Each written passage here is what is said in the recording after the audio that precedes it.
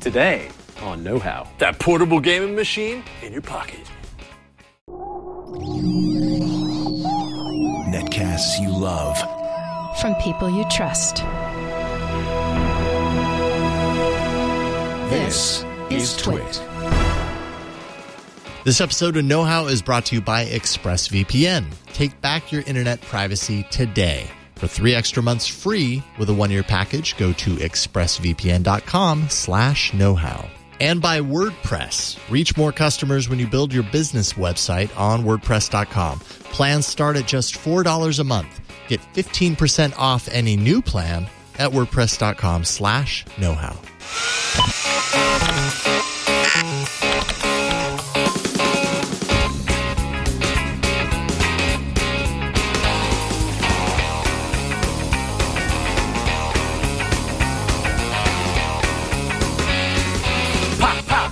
Pow! Hello, everybody. Welcome to Know How. I'm Jason Howell. Standing to my right is Sam Miskovich from Ars Technica. Howdy, howdy. How you doing, Sam? I'm doing great. Fantastic. Nice shirt.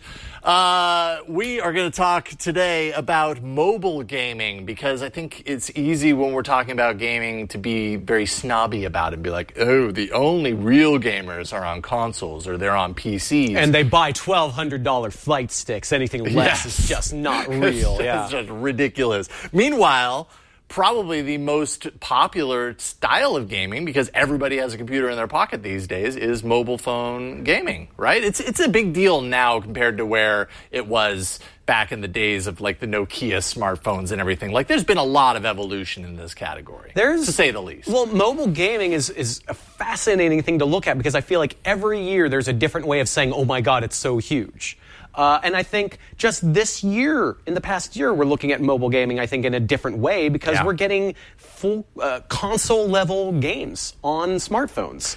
Okay, so I hear what you're saying, and I feel like there has been the quality of these games has really leveled up, especially in the last couple of years. But what does that actually mean? And like, how does that translate? Because when you're talking about a console, undoubtedly consoles have a whole lot more hardware behind it that's driving the console-like experience.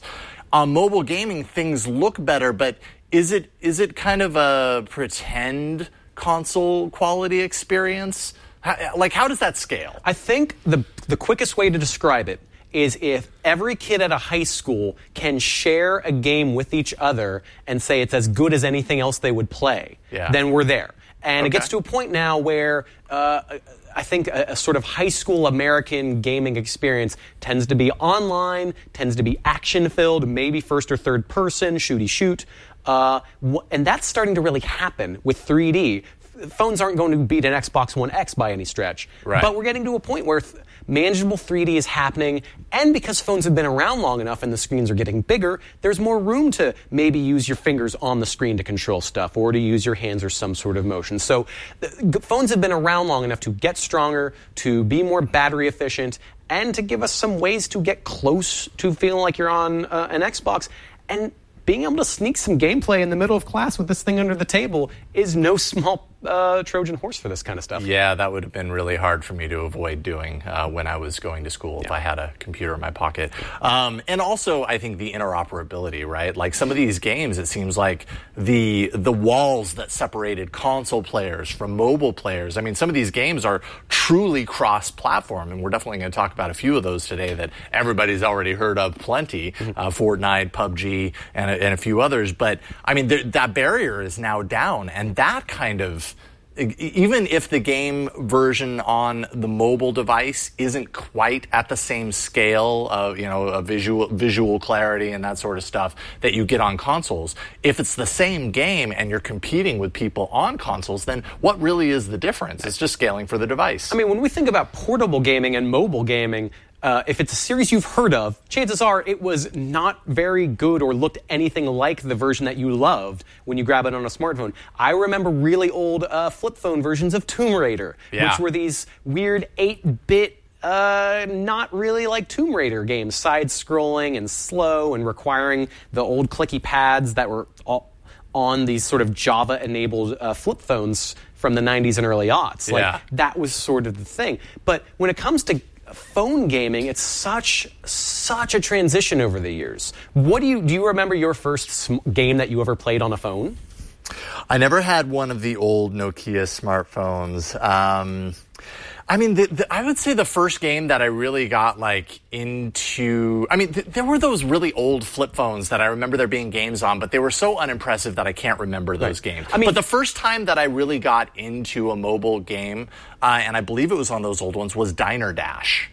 And I don't know at what era of games that came along. Maybe that was even just early Android, in which case it's not nearly as impressive as I'm sure the factoid you're going to throw out. But I mean, that was kind of the first mobile game where I was like, whoa, I'm playing this every passive moment that I have. Well, the earliest flip phone gaming was partially because in certain... It was like Brick Breaker and stuff. I remember there being a Brick Breaker game, and I played it because I was Brick bored. Breaker, but it was also card games were kind of big. Mahjong. And now when we think about regions that had smartphone use just all over, Japan is one of those where you were expected to use not a smartphone, but a flip phone out and about as a way to get internet access. That there were different sort of speeds, different networks, different prices for phones that sort of all made phone adoption different in different places. So that sort of era of flip phone and brick phone games was Mahjong and cards and that sort of simple fare. And you could load points onto a phone the way that you loaded minutes and data onto a phone in Japan. It was just very different how we got money and payment and things onto phones in different regions. And the United States was way slower than a lot of regions in that usually sense. Is. But that really did define that sort of opening era of what worked between that and just the technology. Yeah. So when it comes to the West and games on phones, you were really stuck. You would hope that your provider would either pre-install something decent or have some sort of terrible internet-enabled proprietary app that just stank in order to actually find games. And then maybe your phone provider, like Sprint or T-Mobile, would actually be what bills you, or maybe this other company. Like paying for stuff was always a pain. But it was just different. And so it wasn't, even when the App Store launched in the mid to late aughts, and that wasn't necessarily ready for games, but that was just a revelation in, this is a unified way to pay for smartphone stuff. Right. And to get content onto my phone. It's sort of interesting how that kind of backbone to everything led to games even appearing in a way. Because if people couldn't get paid, how are the games going to get made? So, once we get into that early iPhone era, you had that combination of, okay, now I can pay for games, and I have a touchscreen to work with, as opposed to this sort of crummy T9 interface that was generally card games and really slow platformers. I definitely did a Snake game on one of my old Nokia flip phones back when Nokia was known for being, a phone maker. For sure, yes. So we had those old Nokia smartphones. Snake, Space Impact was another game. I mean, that early era was just kind of the opening. The opening of the gates for entering into where we are right now. It's really kind of amazing to see how much it's evolved over the time since then. But I think this is more like an emulator of the early Nokia on a Windows phone. I love that. And it's on a Windows phone, which makes it really esoteric. Right. This is a little bit dated of a link, but I wanted to find something that kind of shows, because I remember playing Snake games. I mean, the things are just so much more complicated now. It's funny to have Windows Phone. It just reminds me that Microsoft, for about 12 minutes, really cared about getting smartphone games working on Windows Phone. Yeah. And I remember they had one that was Beards and Beaks. It was like you were a gnome dealing with birds, and it was a Microsoft-published full-blown puzzle game that was... I remember reviewing it and going, man, Windows Phone might have something here. That didn't really take off. Good call there. All right, so we kind of started with the early years there. And then I found an Ars Technica Best of 2008 games list. I thought it was just kind of interesting. Oh, man. This was actually created last year by Ars staff, and I'm sure I'm wondering, actually, I didn't see your name in there. Oh, no, I was not. I'm a young man. In 2008, I was 7 years old. I'm kidding. Not too far off, though. Anyways, it's just interesting to see. Even then, I mean, the games were advanced, not nearly where they are right now, but there's that whole era of $1 to $3 games, relatively simple, a lot of motion of the actual device because, wow, there was a gyroscope inside, so let's put that to use. Some interesting stuff. Well, what I find very fascinating when we look at the beginning of the App Store and iOS as a gaming platform, which, again, keep on emphasizing it every time I can, that was not what anybody at Apple wanted, especially Steve Jobs. Was very much against gaming as a thing to do on an iPhone. But back in those days, games were sold as a straight-up single purchase. Microtransactions just were not a thing that people thought were going to take off. And what you got were a lot of developers saying, I can quickly publish a dinky little idea very quickly and make a few bucks. And that sense of, well, people will pay $1 or $3 for a game the way they might put a quarter in an arcade machine. So you had a lot of these genius single-touch kind of things. Ziggurat was one of these, and there are a few games that are called Ziggurat. I just remember it because it was one of these single-touch games that was made by this really brilliant dude, Tim Rogers, who's now over at Kotaku. Does great stuff over there.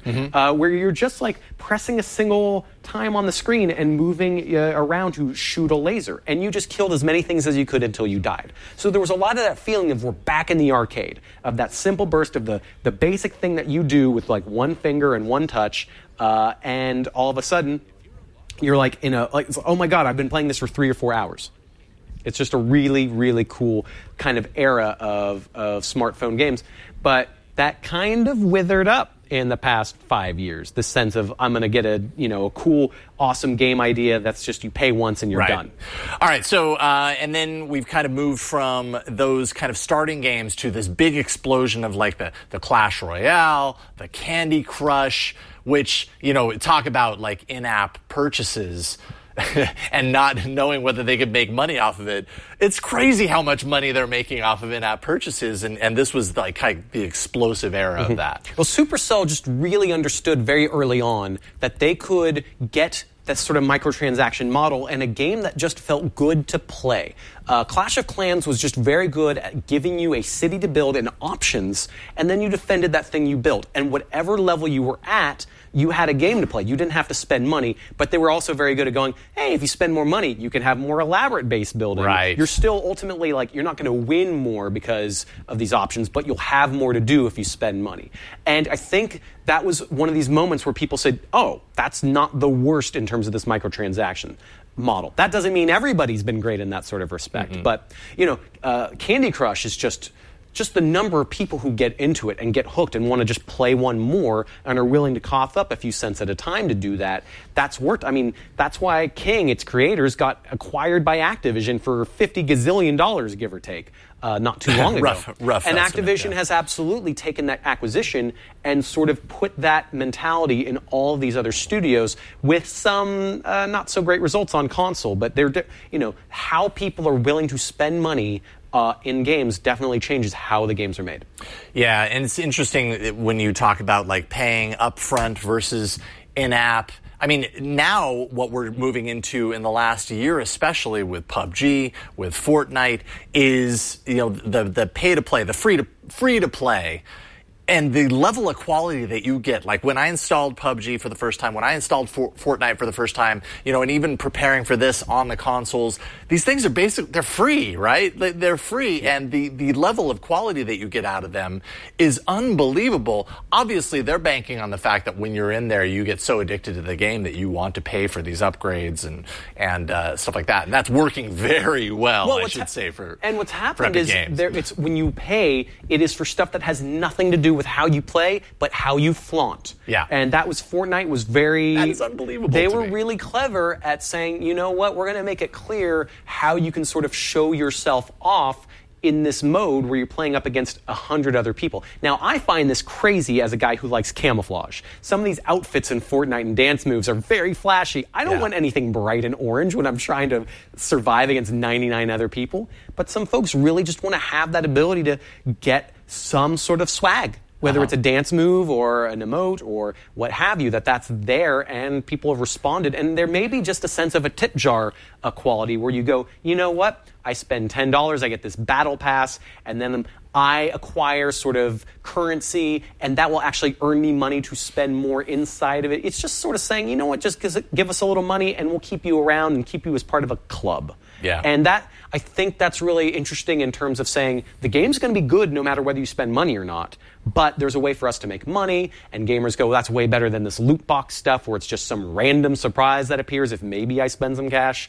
It feels a little less manipulative. It's that transparency, I think, is a good sign for people wanting to make money and make good games in the AAA phone space. Yeah. So we got Fortnite, we got PUBG as good kind of modern smartphone games right now. Elder Scrolls Blades is something that I think pre-order September 7th, so very recently. By the time this episode airs, I'm not sure if it's going to be out. You put out on Twitter, though, you were playing. Right, yeah. Bethesda has been playing around with more smartphone games. Fallout Shelter being their take on sort of the world sim management style, but with that sort of dark Fallout. You know, it's a post-radioactive Fallout-y war stuff. And people have gravitated to that. They can play for free or they can throw money down to add some silly stuff. And Elder Scrolls Blades is a one-handed adventure. On the video feed right here is me playing an early unfinished version of the game. Some of the touches didn't register, but you're able to use one finger to manage the camera, to move around, and to fight. And you can essentially do different sort of swipes or taps when you're fighting one or two creatures to do what you got to do. I found it was very fluid, and I thought to myself, as soon as I played it, I said, I can absolutely see myself being on a bus, on a commute for 40 minutes, banging out some quick, solid adventuring where I have to make some strategic decisions and feel like I'm playing something it's not a full Elder Scrolls experience in terms of questing and stuff, but you look at it, and this is on the iPhone X, not the XS or XS Max, iPhone 10, whatever you want to call it. Right. So you're going to need something relatively modern to work, but they say it'll scale down to weaker phones. Okay. And whenever Bethesda says it's done, it's hopefully some version will be out later this year. You'll be able to build your own little cities in one of the modes, and I think that's where some of the money's going to come in, to where you can spend some money to swag out whatever kind of space you want to have in your virtual space, or you can just ignore that and run around and kill things. So we'll have to see exactly how it's monetized. But this is an example of it looks like an Xbox 360 game in the palm of your hand, and I think it's probably going to scale to older phones pretty well. Yeah. Wow. That's awesome. And then Asphalt 9, I've mentioned I'm a big fan of racing games, and I've been really happy with the quality of racing games that you can get on mobile. And, they integrate kind of the tilting of the phone to steer if you choose, because I think one big downside to mobile phone gaming as relates to, comparing it against consoles is the on-screen tapping of controls, especially if you're emulating the old style controls on an on-screen control mechanism. Like, it's just never nearly as good, right? And so with racing games, they have different ways that you can play. And this game is actually pretty phenomenal. Asphalt 9 has done a very good job of putting itself out there and saying, you probably don't need to hold down the accelerator because it's an arcade racer, so we're just going. You can use tilt for some of the steering and tap on the screen for some of the more aggressive steering maneuvers or for your nitro or things like that. But ultimately, it's that sense of these phones are powerful enough to make a well-lit, decent virtual world to race through and have the cars look shiny and realistic, and you don't need a lot of processing power to make it look like Cruisin' USA. Yeah. And it's Thank you for putting it in terms that I can understand. But, it certainly looks better than Cruisin' USA, yes. But you're looking for something like that, where you're going, I want to go super fast and cruise around for 10 minutes while I'm on a commute or waiting for my kid to finish with soccer or what have you. So they're in a right spot for that, for making that feel fun and feel like, okay, maybe I'd spend a few bucks to unlock my favorite car faster, but I've got plenty I can race with in the meantime. Not so bad. All right, so this has kind of been a little look through the history of mobile phone gaming. When we come back, we need to thank the sponsor, but when we come back, we're going to talk a little bit about what kind of the baseline minimum. What do you actually need when it comes to mobile in order to get a good quality, console quality gaming experience on mobile? And we'll talk about that in a second. But first, we're going to thank the sponsor of this episode of Know How.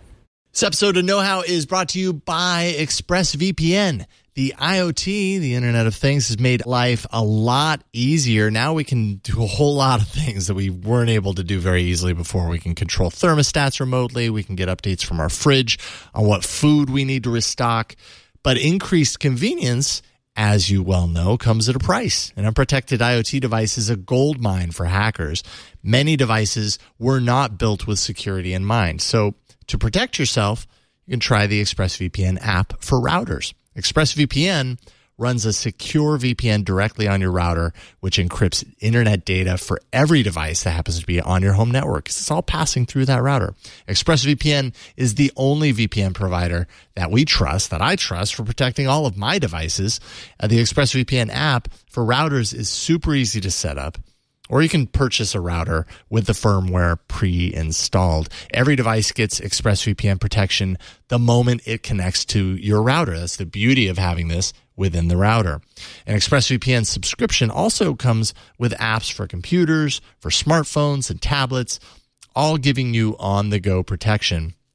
And ExpressVPN secures and anonymizes your internet browsing by encrypting your data and hiding your public IP address. And it costs less than $7 a month. And I happen to be a big fan of the app running on my phone as well. Sure, it's great through the router, but when you're out and about, it's really nice to have it just installed on my Android device. And I know it's always working, protecting me at, Wi-Fi hotspots and that sort of stuff as well. So take back your internet privacy today.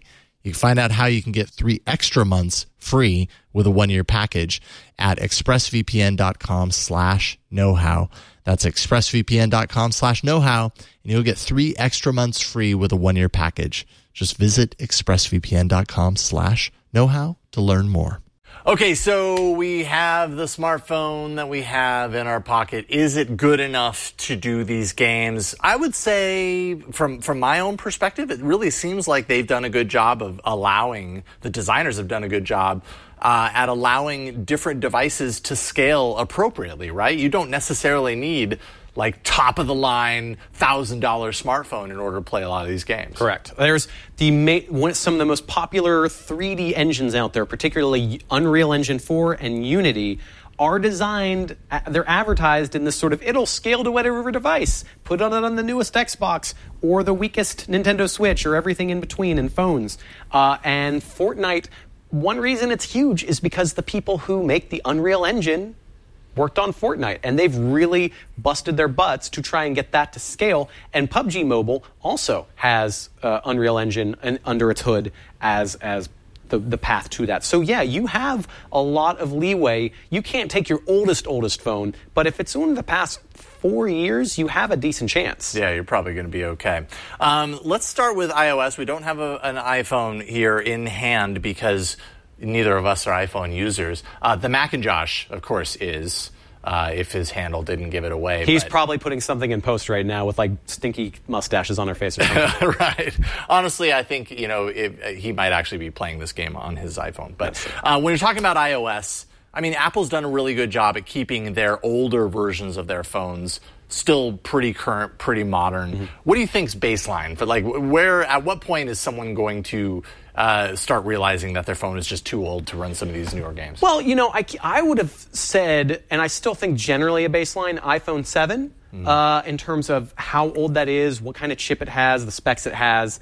But man, Apple keeps on updating phones even older than that. Yeah. We've just had tests on for iOS 12 that indicate that you can be even older than iPhone 7 and get some generally good, snappy performance. That's not going to make your 3D games run beautifully, but depending on the game, you can turn the settings way, way down, and it might look blurry or smeary and not necessarily be the best, but that, you might have something to work with, and especially if a game is free to play, you should just take the phone you have and try on iOS, in particular because iOS is so standardized that, everybody who's making games for iPhone knows, well, there's only, 8 models that are modern that we can kind of scale accordingly with those. Right.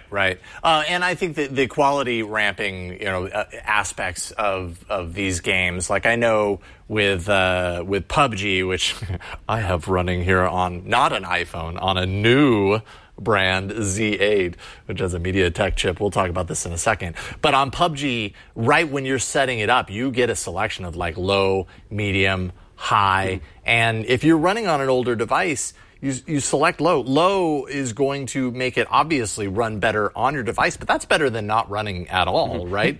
I mean, the biggest hit you're going to get when you do that is going to be resolution. You're just going to have more pixel crawl, and when you're dealing with a game like Fortnite or PUBG where there's things way in the distance that you're trying to shoot at, that can matter. Could actually matter. It can matter. That doesn't mean you can't play the game, but that can be a hit. So in that sense, if you really think that that's going to really mess you up, iPhone 8 would be sort of a baseline. If you're like, I've got to have every pixel, you'll be fine, I think, if you're on iPhone 7 otherwise, on the iOS side for any of these free-to-play 3D games. Okay, and they also kind of changed the control mechanisms as well, right? Like some of them simplify on shooting and aiming, especially. Yeah. You know, you can kind of get in there and select, like, I want kind of an expert control mechanism where I control everything. You can also play it to where it kind of controls for you. Right. There's some of them that on the mobile screen that actually comes in really handy. Yeah, on a mobile screen, some of them will do some automatic aiming or automatic shooting. Sure. If you've got your sights set on a bad guy in that way.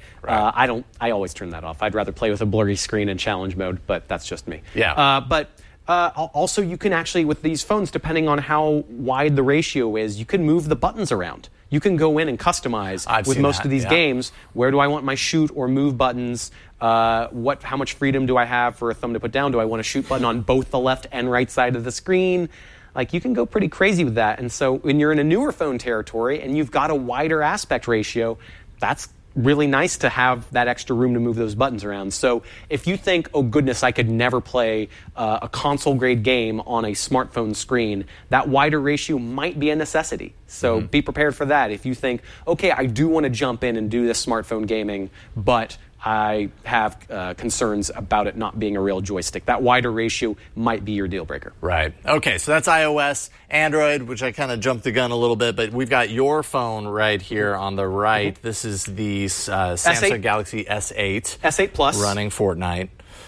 This on the left, I already said, is the new Z8. This is a pretty outdated device. This is, I think, at this point, 2.5, 3 years old.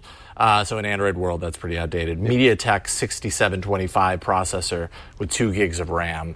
But yet still totally capable of running it because we've got it on low power. Obviously, we're not playing through. But what do you think are really important specs as relates to Android when you're getting into this realm? Snapdragon's pretty essential? I would say, because most mainline mainstream phones, whether they're flagship or lower tier, tend to be on that Snapdragon line. And you're going to... I look at the year 2016, at the flagships in 2016, and the Snapdragon 820 was sort of a baseline at that point. So that's sort of, and these are system on chips, so we're not talking about separate like on a PC. We're not talking like GPU and CPU. It's this sort of SoC all-in-one kind of thing going on. And in fact, I'm just going to hit play on this as we talk about, because I've got mine in a playground mode. But yours is running pretty smoothly. Now, it's a little choppy at times. But I mean, just that sense of, as I look down, I'm not looking at that main feed. I'm just looking at yours moving around. Yeah. You know, mostly... It froze up Well, the match is starting. I see. You're in the loading zone. You could just punch dudes with that punch button. But the point being, no, I don't want everyone just to see us playing games, but you sort of have room to work with because that new phone, that's a 2 gigabyte RAM machine phone, which used to be like, oh my goodness, that's like the best. 2 gigs used to be like, oh my goodness, I got to have that, and now it's not. Now 2 gigs is not enough. Some people consider 2 gigs not that much RAM, but here we are on an S8 here on Fortnite. I'm just gonna jump, and there's a choppiness to this point where there's a bunch of stuff on the screen. Right now we're doing the drop, which is, and I've got a little virtual joystick here to speed it up. But even now, as I get closer to the Earth, I'm getting closer to almost 30 frames a second. Kind of finally finds its point. 30 frames a second is what you're hoping for on a smartphone. You could, with some games and some settings, get all the way to 60. But 30 is what you're hoping for. And and this is a practice mode I'm in, so no one's going to be shooting at me as far as I know. But I've got one finger on the left side, and that's a virtual joystick. And it's pretty good at letting me let go and come back. And as someone who really doesn't necessarily love smartphone gaming, I'm going to switch to gun mode. There we go. So I don't have that thing in my way. But I've got, a weapon button on both sides. Yeah. So I can do that, or I can do that, because I'm going to want to use one finger for aiming my movement and one finger for running. So I'm not quite to 30 frames a second, and this is an S8, but that's because I've got this on medium settings. So I'm getting a little bit more shadow quality, and I'm getting a little bit more pixel quality.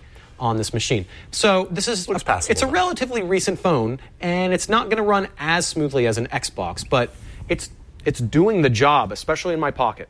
Right. Yeah, exactly. And then, of course, when you get, Josh just has to one-up us. Someone is clearly wanting an iPhone on this. Now, remind me exactly which iPhone we're looking at. This is the Max.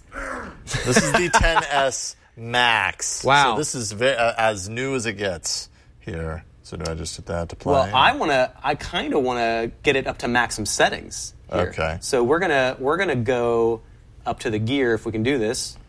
We can always edit some of this in post. Yeah. And we're going to have, it's on high settings, so that's pretty good. And now we're going to go back. And the touch points, even on this large screen, the touch points are really small. But now, so we're going to compare what I just did on an S8, which is in medium settings, to an XS Max on high.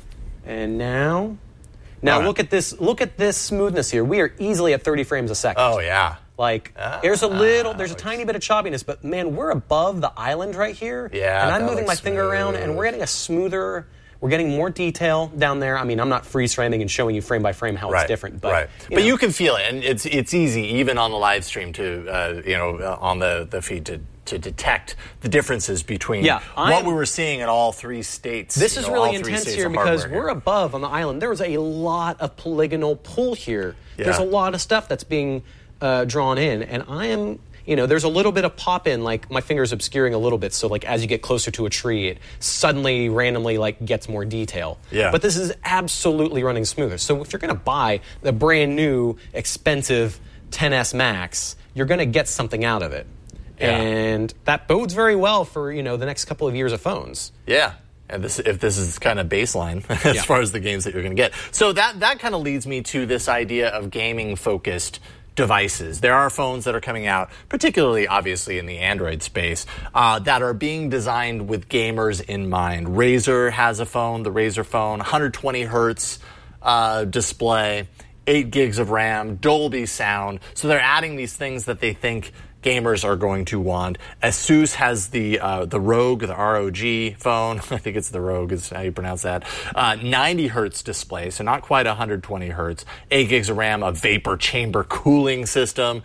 Dual screen dock is another option for this. What do you think about these gaming-focused phones? Do you think they actually solve a problem that mobile gamers are looking to solve? Man, I'm not so sure that we're in a point where we need to worry about 90 frame a second phones. Yeah. I think 60 frames a second isn't happening on Fortnite on this expensive phone yet. Right. So getting worked up about that kind of refresh is honestly more about just the general swiping between menus and web browsers. Some people really want that smoothness in that. That's not going to so much pop. You're not going to get amazing Asphalt 9 performance because of these like liquid cooling chamber things. Yeah. That's a lot to put in your pocket. At some point, it's going to be more about the chips that we have just running cooler by default. And that essentially giving that bit of more horsepower. But we're still, especially in the Android space, we did mention, a spec that's relatively new, which is 2016 flagship. Because when you're an Android, there's no guarantee. It's so fractured. There's so many different phones, so many different resolutions. It's just harder for, a game maker without using something like Unreal or Unity to optimize for all of that stuff. And Unreal and Unity aren't necessarily super optimized for all of those different phones. So I think it's just going to be more about this sort of baseline of 2017 and 2018 flagships running cool enough, not destroying your battery immediately, so that you can play some Fortnite, in the middle of your day. Yeah, right on. Awesome. So that's kind of a look at what you can get out of these mobile phones. We are going to take a break. When we come back, we're going to talk a little bit about how you can improve the gaming experience. Maybe there are some ways that you can take it to the next level with a device that you already have, and we will dive into that. But first, I got to get the next level. Okay, yeah, you keep playing, and we'll do this break and thank the sponsor of Know How. This episode of Know How is brought to you by WordPress. You already know all about WordPress because it's on so many sites. WordPress is everywhere online. When you need a website, you probably already have a vision. You just need to know how to execute that vision. Choose WordPress.com because there are no limits. You're free to create the ultimate online hub, whatever it happens to be, that is truly yours. And you also have room to grow as you kind of aim higher, as your vision evolves with your site. So you can turn your vision into a reality and launch your website on WordPress.com. It's actually very easy to do so. On WordPress.com, you can choose from hundreds of designs, and you just kind of peruse through those designs. You match your vision, maybe establish your brand. No matter how much design experience you have a lot of great starting points, great points to launch from. It's hassle-free. WordPress takes care of the hosting, the security, and the software updates so you can focus on your site. The most important thing is you've got your focus on your site. They're taking care of the rest. You can upload images, video, audio, and more. You can also import and export content to and from your WordPress website. It's your site, your home after all, so it's your content. You should be able to do with it what you want. Grow your audience and reach new customers with built-in SEO, social media features, and marketing tools. With the WordPress app, you can manage your site on the go. It's just in the mobile app, and you can dial in. You can pull that up on your phone and manage it on the go. And you can launch your website with confidence, knowing that you can get help from a 24/7 support team when you need it. WordPress plans start at just $4 a month. And like I said, WordPress is everywhere.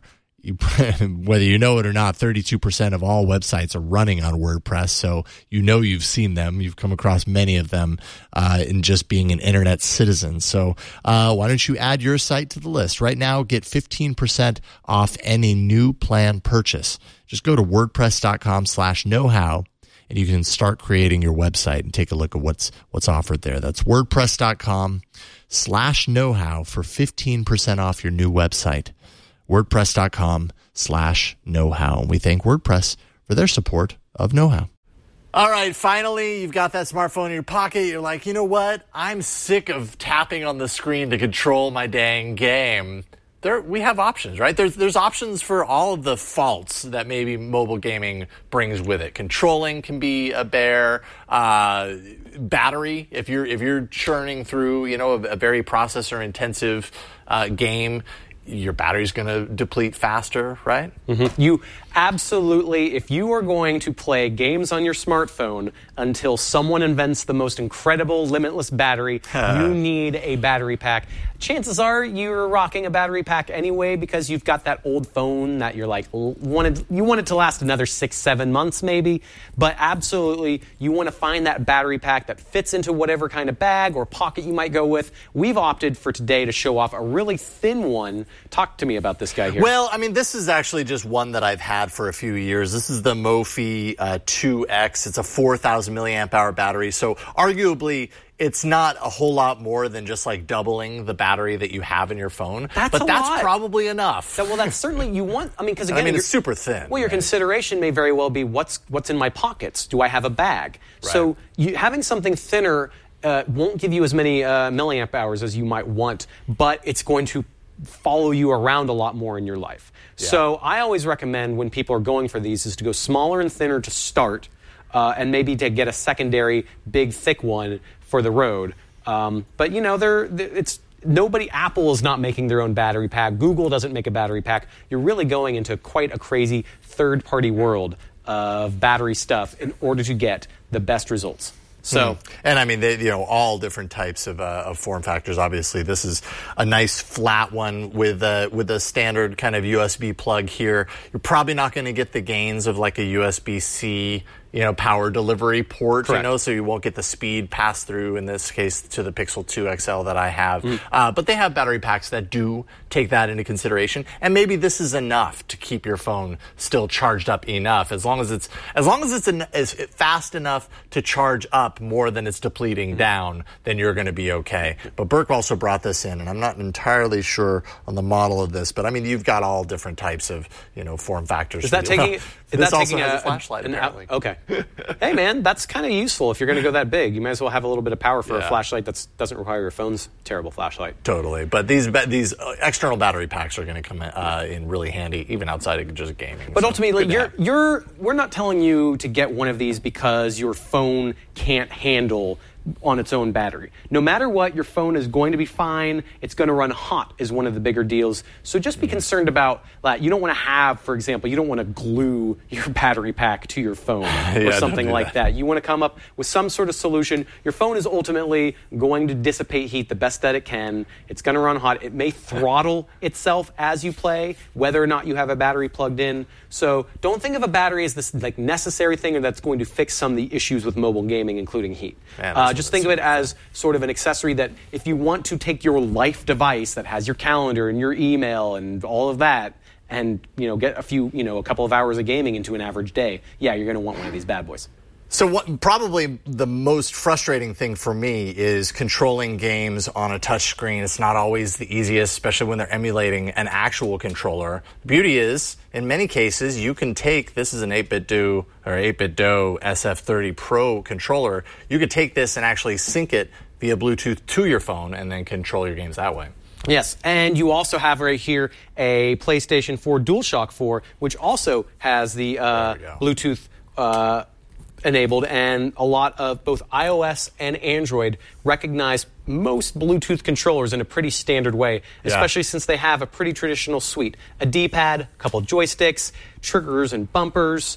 You can get a lot of mileage out of that sort of default standard, and syncing up really is as easy as holding down whatever the sync button is on your controller. They're all different. And then going to Bluetooth and look for a new device. That combination will get you connected, and you'll just want to check the instructions for the controller you happen to have. If it has Bluetooth built in, you've got a path.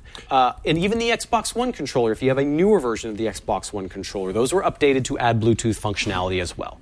Okay. So whatever console you have, you may have a Bluetooth-compatible controller already. The catch, of course, is that not every game will support your Bluetooth controller. PUBG Mobile, we were just testing out, didn't play nice. Asphalt 9 was giving us some trouble where it recognized some of the buttons but not the joysticks. Maybe that's mapping. Maybe there's some sort of mapping strangeness going on there. It depends on the game that you are playing about that mapping. But just understand that it is a little more Wild West than we would like. It would be great if someone like Apple or Google came out and said, we have a controller or an API or just something so that you have a no-fuss path to getting your games to work with a controller. But that being said, you still have buttons as an option, especially some of the older games. I know on your phone you have Sonic the Hedgehog. Yeah. Those games, Sega has done a really good job with its ports of making sure that Bluetooth functionality is there. Because while I can handle some touchscreen controls for some of the newer 3D games, that twitchy stuff, that old retro stuff, really, to me, I need that D-pad and button action. And that's how we remember playing it anyways, so it's nice to get as close to that as possible. So if it's a game that you would expect to need a gamepad for, you have a shot. So definitely check on a case-by-case basis. But the biggest thing is generally so many game controllers support Bluetooth that you have something to try in your closet at the very least. Yeah, totally. And then we also, I mean, if you go back to the DualShock, which, by the way, kind of touching on what you were mentioning, some relatively recent news is that the new version of Android Pie, they added specific controller support for the PS4 DualShock 4 controller. So I think in that case, it's easier than ever to take the controller you already have and just loop it right in. Of course, you got to have Android Pie, and nobody has Android Pie yet. Anyways, you can also see here, this is a clip, and these are pretty easy to come by. This is a controller smartphone mount for the PS4 controller, but I'm sure you can find these for other controllers. Some of them are more kind of integrated. The controller has one already attached to it. This is actually a clip that just goes around the standard PS4, and that allows you to then, once you've got it all synced up and everything, just to kind of take it around the phone and pop it in right there, and it becomes a truly kind of like mobile station, as it were. You might look a little goofy on the bus, but you'll almost certainly get a better, kill count. So, what's your trade? I mean, where are you going to set your phone? I guess is the question in that regard, right? Like if you're truly mobile and out and about, you would need something to prop your phone up on and play. This allows you to just kind of have it. I love the idea of you taking the retro Super Nintendo controller as a slight, 10-degree grade for your smartphone. Look, you work with what you got here. Yes. But, but it is nice. Bluetooth does give you that sort of range, and it's just really up to game developers to really tap into that and support it. Yeah, right on. Cool. Did we miss anything? I think we kind of dived into... I think we finished a little early, so you and I can go sit on the bus and play some Fortnite. All right. Well, then let's do that. Hope you've enjoyed this. Next week, we're going to not have an episode. That's right. Next week is Thanksgiving holiday here in the U.S., so we are going to be dark next week. The following week, we will return, and we're going to have...